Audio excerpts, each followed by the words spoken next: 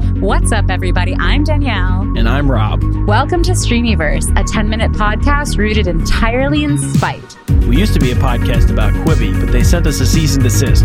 So now we talk about everything that streams. Quibi's not the only game in town, honey. We're all stuck at home for the foreseeable future, so let's watch some trash together. Here's what's going on today in the Streamyverse. This is just a small question. I'm just curious because this is it's a great show and it's so unique. But when you read through all the other Quibi shows, are you like, why the fuck did they greenlight another show about murder house flipping? That was very strange. It was very strange. I mean, content. I mean, I like both, honestly. I like both, and they're different enough. But go ahead, sorry. No, content-wise, like, I always feel like you can kind of go, that's a CBS show. You know what I mean? Like, yes. You can always kind of go, yeah, for sure. That's the tone, quality, target audience, whatever it is, however you want to determine it. Yeah. When I started reading this stuff, I'm like, well, I don't know what the hell this is. Like I don't know how it all adds up. But frankly, I'm an old guy. Maybe that's, I assumed it was just kind of how the new universe was going to work, that we're going to have something for everyone, and maybe even people who don't exist have shows for them now. It was very strange in that we launched with very few comedies, scripted comedies. I mean, were we the only scripted comedy? Well, yeah, I guess Chrissy's Court wasn't scripted, right? Right. So one scripted comedy is, what a wonderful opportunity for us. I'm very happy to be able to do it. But it was like, it all kind of struck me as a little odd, but the whole thing is odd. It's like, it's not like you're going to put together a block of shows. It's not like we're going to have Friends and the Cosby Show back to back or whatever it was in the 80s. It's like it doesn't exist anymore. Yeah. So, I definitely had questions that there was Murder House. And then also that, I'll throw this out. This is the one. This is why they're not going to let me have a second season. I don't know why. I'm working on the second season. There's second season. Literally, the notes are right there. If I could just turn this camera, you guys would see everything. Wait, you have an order for a second season at Quibi, or you're doing a second season no matter what? We're writing it no matter what. Nice. And there's been talks. I mean, I'm glad there's been talks, and if it's talks at Quibi, great. But I know we've read that one of the great things about Quibi working with them is that you get to keep ownership of the IP, and you can bring that show wherever you want. True. I think that's for the creators. I mean, chef's kiss. Like, good for you guys. It's nice, and it also, I think for us, it really inspired us to push to get as good as we could in the time that we had allotted with the people we had. Like, we really listen there. I believe our editor actually has like an hour 20 film cut of all the flip together as a single piece. Oh, wow. I think that's amazing. Just so that we have it. And it's the same. Yeah. We're writing a second season. Wait, was I going to say something? Oh, yes. I was going to say something. That the thing that would get me, I couldn't quite understand why we had a show about house flipping, and then there was a show also about house flipping in a way. And they were both part of the early release strategy too. For sure. Yeah. There wasn't. I don't believe there was anything on HGTV. The whole. There wasn't anything for that. People who watch flipping shows, they were not informed about two flipping shows. Right. Murder House Flip felt like HGTV on crack to me. Yeah. And frankly, there's probably some HGTV watchers who are like, that sounds great. Like, why not? Totally. No, I think both. I mean, that's the thing you have to hand to Quibi. And we read through every single show. Yeah. I think a lot of the shows we said, oh, this is the brand that Quibi should lean into because this is unhinged and no one else is doing this. So that's fun. Yeah. Like, that's an exciting thing that people will want to watch and hopefully would eventually want to pay for. As it stands right now, the way things have rolled out, like, how do you feel in a post-launch Quibi world?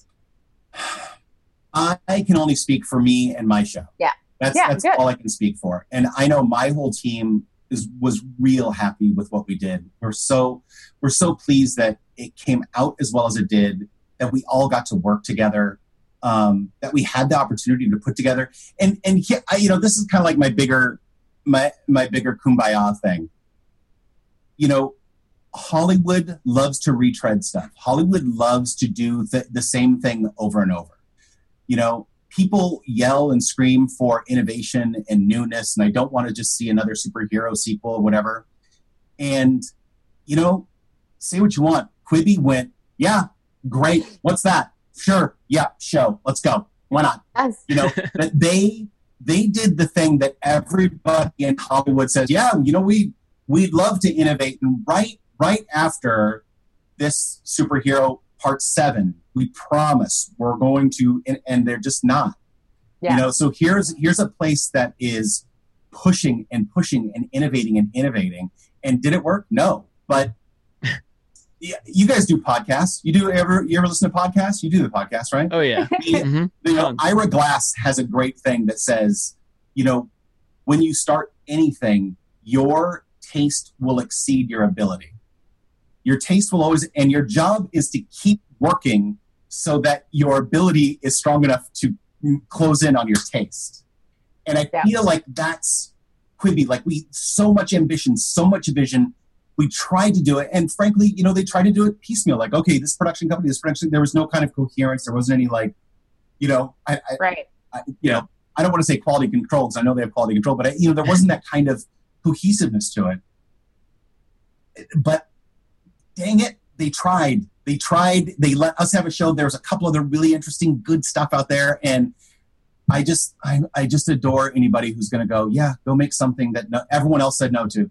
Go make that Absolutely. thing. Yeah. Listen, you're hitting the nail on the head on why we were excited in the first place and why we were so disappointed with the way it was rolled out. I mean, and to be honest, what you just said sounded like a eulogy for Quibi. No. I know Quibi is, they're still evolving their abilities. How about that? They have great, Quibi has taste. They have a version of what they want in their heads. And I think they just have to keep marching towards it, you know? Yeah. All right. Here's a really hard question, but I'm just going to ask it. So season 2 of Flipped, you know, everyone's seen it. Say Quibi acted as like a really fun, I don't know the budget, but like a nice budget proof of concept in a way. Netflix comes knocking and says, we want season 2. And Quibi goes, wait, actually, we want season 2. Which one do you go with? Oh, my God. Is this gonna happen? Tell me if this is going to happen. I got to call my... I hope it happens. There are Netflix people listening, just so you know. Yeah, there are. And listen, there are also Echo people listening. Yeah. Listen, I got stuff all over all over this. I'm the king of stream right now, man. That I have a Quibi show. I have something coming out on HBO Max. I have something coming out at Netflix. I'm all. Oh my gosh, you're like Reese Witherspoon. Yeah, Stream King. That's what I keep. It's not catching. I keep forcing people to call me that. But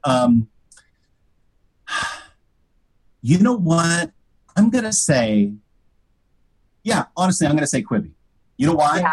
Because I love the challenge of the time limit, and I like the challenge of how people are taking the content.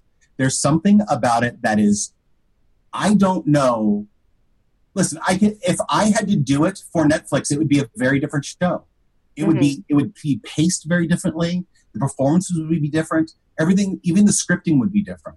And I like kind of, I don't know what word I use, like the zaniness of how it's playing out right now. I really do. And it feels like off a phone, the show feels so big and vibrant and it's paced up and it's crazy. Yeah. And I feel like, hey, you've got 24 minutes on Netflix. It's like, well, we kind of got to slow it down now. Kind of have to. So, you know what? I'm all in for Space Mountain. That is Quibi. You know, the fastest, scariest 5-minute ride you can be on. I respect that, Steve. I think that's amazing. We should end on that. Obviously, I'm shy and I don't like to talk. We could do this for another hour. No, that was great. So much more fun than Katzenberg. And now he's going to call me and goes, your show's dead. Yeah. No, I mean, then just make a podcast about it and then he'll come on and apologize. No. Listen, we'll end on, I love working for Quibi. I love my show. And I like that they gave me this wonderful opportunity. And it led us to all chat. Now we're all friends, and that's fun. No, totally. No, this was great. Thank you so much for coming on. We knew you were going to come in hot. Oh, yeah. It was great. When you were like, because we were trying to be so professional with our 10-minute pre-call. And when you were like, throw it out the window, we were like, oh, we don't need it. It's going to be great. We love it. We love to see it. Steve. We can do this again. Anytime you guys want to do it, I'm happy to Thank you so much. Great. No, you brought the heat. Oh, shoot. We ran out of time. But don't worry, we'll be back every weekday for the rest of your lives. To see how this conversation ends, tune in next time on Streamyverse. And don't forget to rate, subscribe, and share with your favorite Stream millionaires. See you in the Streamy.